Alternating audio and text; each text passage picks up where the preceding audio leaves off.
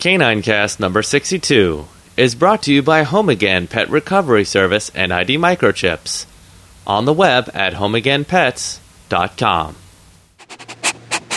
It's the K9Cast with Tara and Walter. Hi everyone, welcome back to the K9Cast. This is Tara. And hello everyone, this is Walter with your K9Cast recap. In case you missed the last K9Cast, K9Cast number 61. We had a discussion about deaf dogs and overcoming the challenges of a dog that may be going deaf. And we discussed dogs as omnivores or carnivores and set the record straight on that one. Plus, we had more tips on introducing a new puppy to a dog in a household. And we even had stories about doggy playgroups. Thanks, Walter. On this K9Cast, we are actually covering a lot of different topics, beginning with a story about doggy dew being used to power a large city, a canine charity, and also some listener questions. So to get started, Stacy sent us a news story about a very interesting thing that is going to be going on in San Francisco, or at least that's the hope here. And this was on discovery.com. We'll have the link for you so you can actually look through the article. But the headline is Pooch Poo to Power San Francisco. And the joke is, wow, that must be a really big dog. Ha ha ha. Thanks, Walter. What this is about is that it starts out saying San Francisco is hoping to convert its dog dung into energy that may be able to power everything from an electricity generating turbine to a home stove. So as they go into say in the article, apparently San Francisco is looking for different ways to divert their garbage waste and apparently dog waste, as well as waste from other pets, is very, very energy rich, and so they're hoping to take what people normally throw away, their dog's business after their dog is done doing their business. They're hoping to be able to actually collect that and put it together to use to generate power. The way that they do this is they go on to explain that they would actually put the dog dew in special biodegradable material bags into something called a methane digester, which they explain it being almost a compost bin for dung. Essentially what happens is in this digester, the poo is broken down, and that process of it breaking down creates methane gas, which then can be used in all different types of equipment that would run on natural gas. They even go on to say that this is already being used in different places throughout the world, and that in third world countries it's very common for people to take, for instance, their dog waste and other animal waste, put it in plastic bags, bury that in the ground, and then just have tubes running out of the bags for the gas to flow out of, and then voila, they heat the gas and use it for heat or for running different types of equipment or what have you.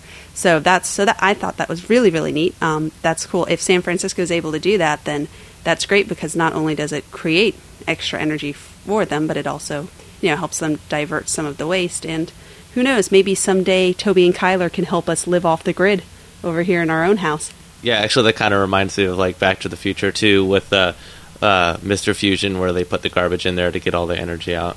Oh yeah, that's right. So there you go. There's an example of how that's happening now. Although they said too in the article, it's very interesting, that dog dew in particular is very energy rich, because we tend to feed our dogs such rich nutrient-packed diets here.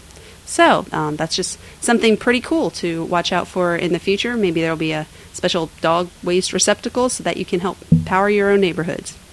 Right. Next, we wanted to let you all know about a charity benefit that's going on. We got this email from Lenny the Pug, and it was actually to invite us to go to this charity benefit for Animal Haven in New York City, which is a little bit outside of our neighborhood. So I don't think that we'll be able to make it all the way there. But for those of you who are in or around New York City and might be interested in attending, we wanted to pass this along. Animal Haven is a shelter apparently in the New York City area, and they sent a link to for this whole benefit that's going on, so you can read about it and get all of the information.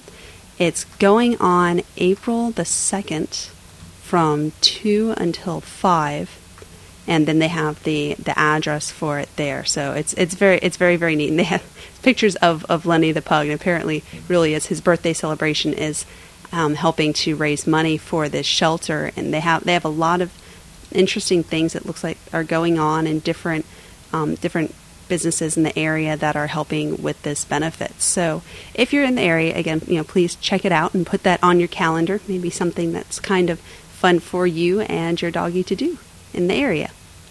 All right, next, we're going to get to some listener questions. And the first one comes to us from Jason in Sydney. This is a voicemail that Jason left for us. So we'll let you all hear that in his voice and his words. Hi guys, this is Jason from Sydney, Australia. Really love the show and look forward to it each week. I have two questions, one's of an obedience nature and the other one's a behavioural question. I have two miniature schnauzers, Max and Steve. One's 3 years, the other one's a year and a half. My problem is, it's not really a problem, it's something I want to work on. We go to obedience training nearly every week. Both of them are in level 4 and have got most of the basics covered with sit, stay, drop, all that kind of stuff. The youngest one, both of them love to chase the ball, and the youngest one will quite happily grab the ball and bring it back to me and drop it at my feet. He's learnt to do this without too much effort, whereas Max, the older one, refuses to bring the ball back. He really wants to be chased with it, and no matter what I try to do to encourage him to come, he just doesn't seem to want to. If I introduce a treat or some sort of reward to sort of make him come when called with the ball in his mouth, he'll just drop the ball where it is and run back to me and expect a treat. I'm just wondering what technique I can use to get Max to retrieve the ball and basically, drop it at my feet so I can throw it again and get him to chase it. It becomes a bit tedious if I have to chase him every time to get him to, get the ball back. The other question is, Stevie, the youngest one, I think he's probably sort of not the alpha male. They're both males and they're both bisex. When we have too much fun and there's too much excitement, or when I come home from work, or whenever we come back to the house from a walk, Stevie will always try to chase Max off or become slightly aggressive, not overly aggressive to the point where there's a real argument, but he tries to assert himself and sort of prevent Max from joining in and having fun or getting cuddled or whatever it may be. It's not really an issue, but I'm just wondering what's going on. I guess Steve's trying to assert his dominance and become the alpha male or whatever, but I'm just wondering if this behaviour is something that I should be worried about. Anyway, love the show and look forward to the next episode. Thanks. See you later. Hi, Jason. Thank you so much for writing in, and we're glad to hear that you're enjoying the show. Or calling in this case. Oh, that's right. That's right. I'm so used to us getting email, but it's extra exciting when it's voicemail, and then we get to to hear our listeners interact in that way. To get to your questions, for number one, the one where Max won't bring back the ball while he's playing fetch. So far as giving you some advice about that, first I would kind of I don't know whether or not it's that he's never brought the ball back. I mean, he just normally has always just kind of run off with the ball, or if maybe he did at one point bring the ball back and, now has begun running off. And the reason why I make that distinction is because how you would train him would be kind of different. Basically, if he never brought the ball back, it may just be that he doesn't know that the point of the game, or at least the game that he's playing, the point isn't to bring the ball back to you. It's to, oh, yay, there's a ball. We're just going to go play with the ball now. If that's the case, then the first thing to try would be to actually teach him to give you the ball. And the way you start out doing this is you simply get Max and to get the ball, put the ball in his mouth, take it back out, and give him a treat. So, real easy and quick. this begins to give him the idea that, oh, okay, the ball coming out of his mouth, when he's with you is a good thing. So you would just do that a number of times. And then of course, the jump that has to be made is that when he picks up the ball, he should spit it out at you to get the treat. So after you do this a few times, just putting the ball in his mouth and taking it back out and giving him the treat, it's helpful if you actually give him a command, such as drop it or out or something along those lines, so that he can pair that with, the ball coming out of his mouth and him getting the treat. If you do that, then when he goes and picks up the ball, you can teach him, you can, say your command, drop it or out or whatever, and when he drops it, you can give him the treat. Now, that won't necessarily teach him, though, that he has to actually bring the ball to you before he drops it. So, so the next thing that you would want to do there is, first of all, if you taught him to give you the ball, that may help with what you said you were trying to do, calling him to come to you, and then you said he'll drop the ball right there and come to you. If he has it in his mind that, he should, bring the ball to you, or that he should drop it when you tell him, he may hold on to it for a little bit longer when you call him. If he doesn't do that, then you can try just putting a long leash or a rope on his collar, so that when he does pick it up, you can just kind of reel him into you. And I mean, you don't want to, drag and tug on him to where it's uncomfortable for him, but just kind of reel him in real quickly and be very happy while you do it. And the hope there is that, again, he'll hold on to the ball while he's coming into you, and at that point when he gets near you, then you can give him the command to get the ball out of his mouth. Now, if he ever did bring the ball to you and he's just started this chase game because he's decided that that's fun, a great way to help break him of that is by actually using a swapping method. And what that is bring out a couple of balls. Two normally works, but you can bring out 3 or more if you want to. And what you do with that is, if he'll say bring the ball to you or won't drop it, or he decides to run away with the ball, then you can actually use the second ball to kind of tease him over to you. Make sure he sees the other ball and get all excited about it, and it's fun because you're going to get ready to throw that ball. And the idea with that is that hopefully that will entice him to come towards you. And then when he comes towards you, don't try to get the other ball from him. Just go ahead, and as soon as he gets near you, throw your second ball. The idea being that hopefully, in order to get that second ball, he will drop the first ball. All right, that's one way of doing it. Another way of doing it is you can actually hold on to the second ball, the one that you have in your hand, while he has now gone after the first and is running around with it in his mouth, until he gets towards you, and then tease him with that second ball while he's still holding the first one right in front of you, until eventually he drops that first one. Then throw the second one, and that almost gives him a treat for dropping the first one when he's close by you. So again, with that one, to go back over it, you can either try just throwing the balls one after the other, or you can wait for him to drop the first ball he has in his mouth before you throw the second ball. There's a great web page that I found that had that also outlined a few different plans for getting your dog to basically play fetch with you correctly. It's a clicker training article, but if you clicker train, then that would be great. I know you had mentioned that you do obedience with them, so you may be familiar with using that.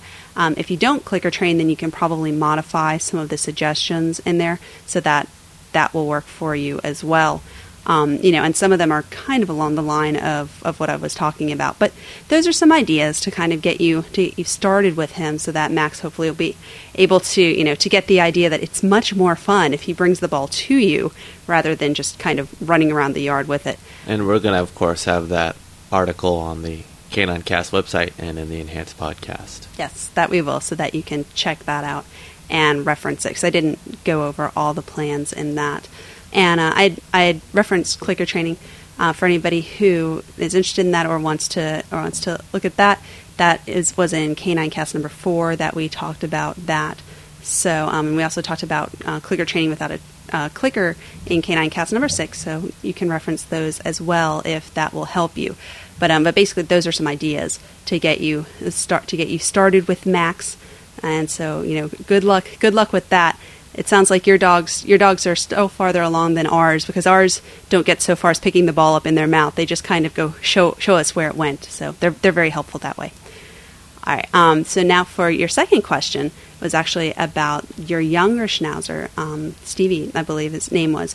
And you said that when you guys are in kind of an exciting situation, maybe you just come home or something like that, that your younger dog will kind of assert himself to prevent your older dog from taking part in the fun.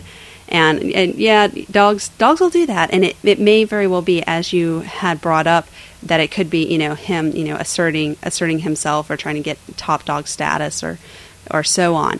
So some ways to deal with that. There's two ways that I would recommend, or like kind of two lines of thought with that.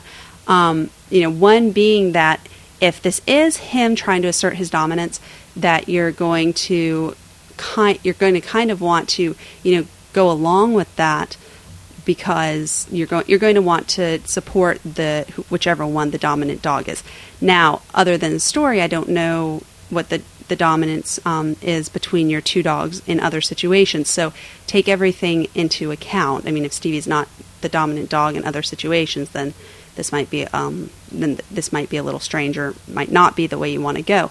But if the younger dog is the dominant one, or seems to be becoming the dominant one, then you will want to kind of support that, so that it doesn't cause problems between the two dogs.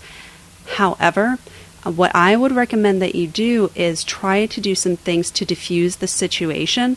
Since this is happening when the dogs are very excited, try to calm them down before you do a whole lot of fun or interacting with either one of them. Now, since they've been through obedience, you're like halfway there already, because you have some tools at your disposal. If they're good at sitting and staying, or laying down and staying, then those would be great to use to whenever things are they're excited and the younger one's giving the older one a hard time. Ask them to sit and to stay, or ask them to lay down and stay, and then wait for them to do that before you pet them. Now, if they both do and they're both good, then what you've just done is you've taken a situation where they were misbehaving and giving them a better behavior. So you're kind of redirecting them towards what you would like them to do. It's also calming them down. And then you can actually praise them for doing the good behavior when you pet them or decide to play with them, or whatever the case may be right there. Now, when you pet them, try to pet the more dominant one first. And then pet the second one. Now you can of course pet them at the same time, but try to start with the more dominant one if you can. Now, if this only works though if they're still sitting, or they're still laying down, or whatever it was you asked them to do. If they sat for a second and then started jumping around again, then obviously don't pet them. Either put them in that position or get them back to that position first. And what I do with my two dogs, Toby's the dominant one. However, when they are just being crazy, and occasionally they will try to get in front of one another and make the other one kind of get out of the way, which I don't appreciate very much. What I'll do is I'll have them sit and stay for me, or down and stay for me, and whoever sits gets pet first. And if either one of them doesn't sit, they don't get pet. And if one of them sits and then gets back up, then I stop petting that one and continue petting the other one.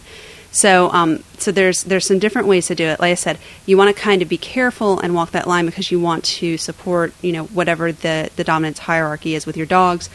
But at the same time, this is a great chance for you to praise the one that is acting correctly.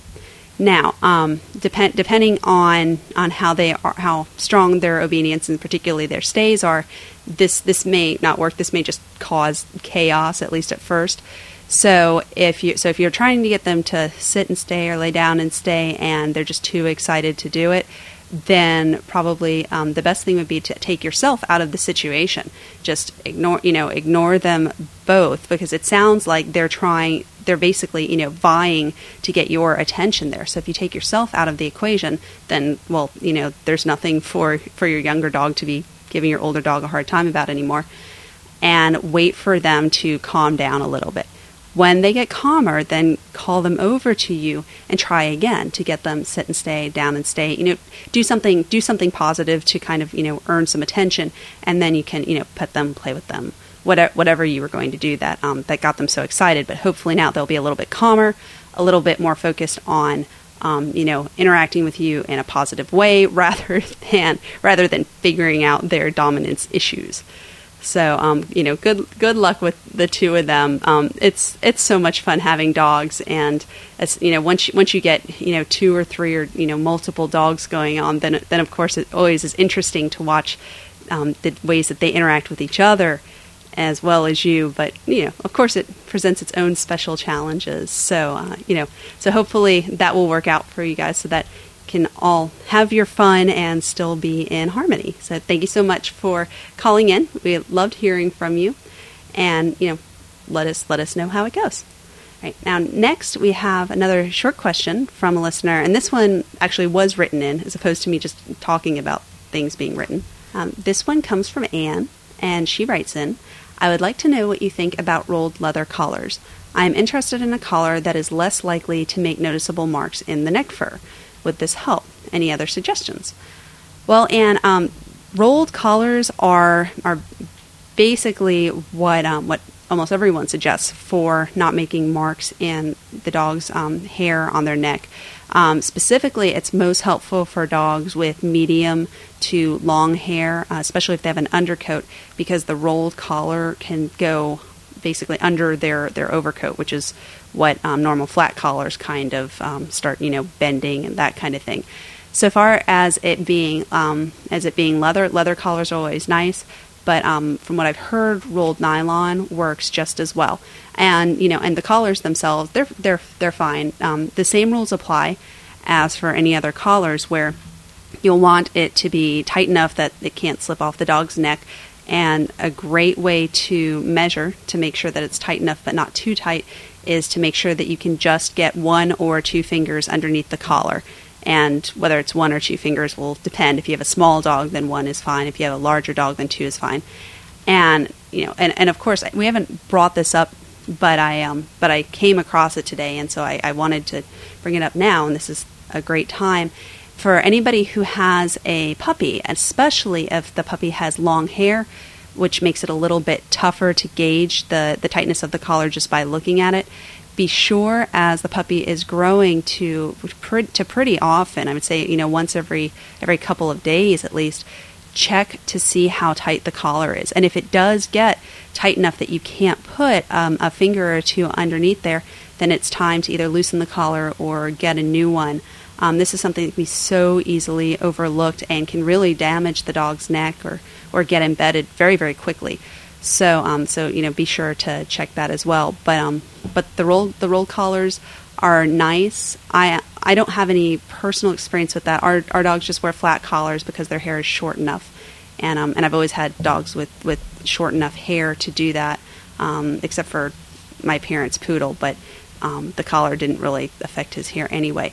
But from what I've always heard, those are the answer to that question. So best of luck with that, and let us know how that goes. If you try it and it doesn't work, then or if it does work beautifully and is perfect, we'd like to know that, because then I'll know for the future, even though we don't have a long-haired dog of our own.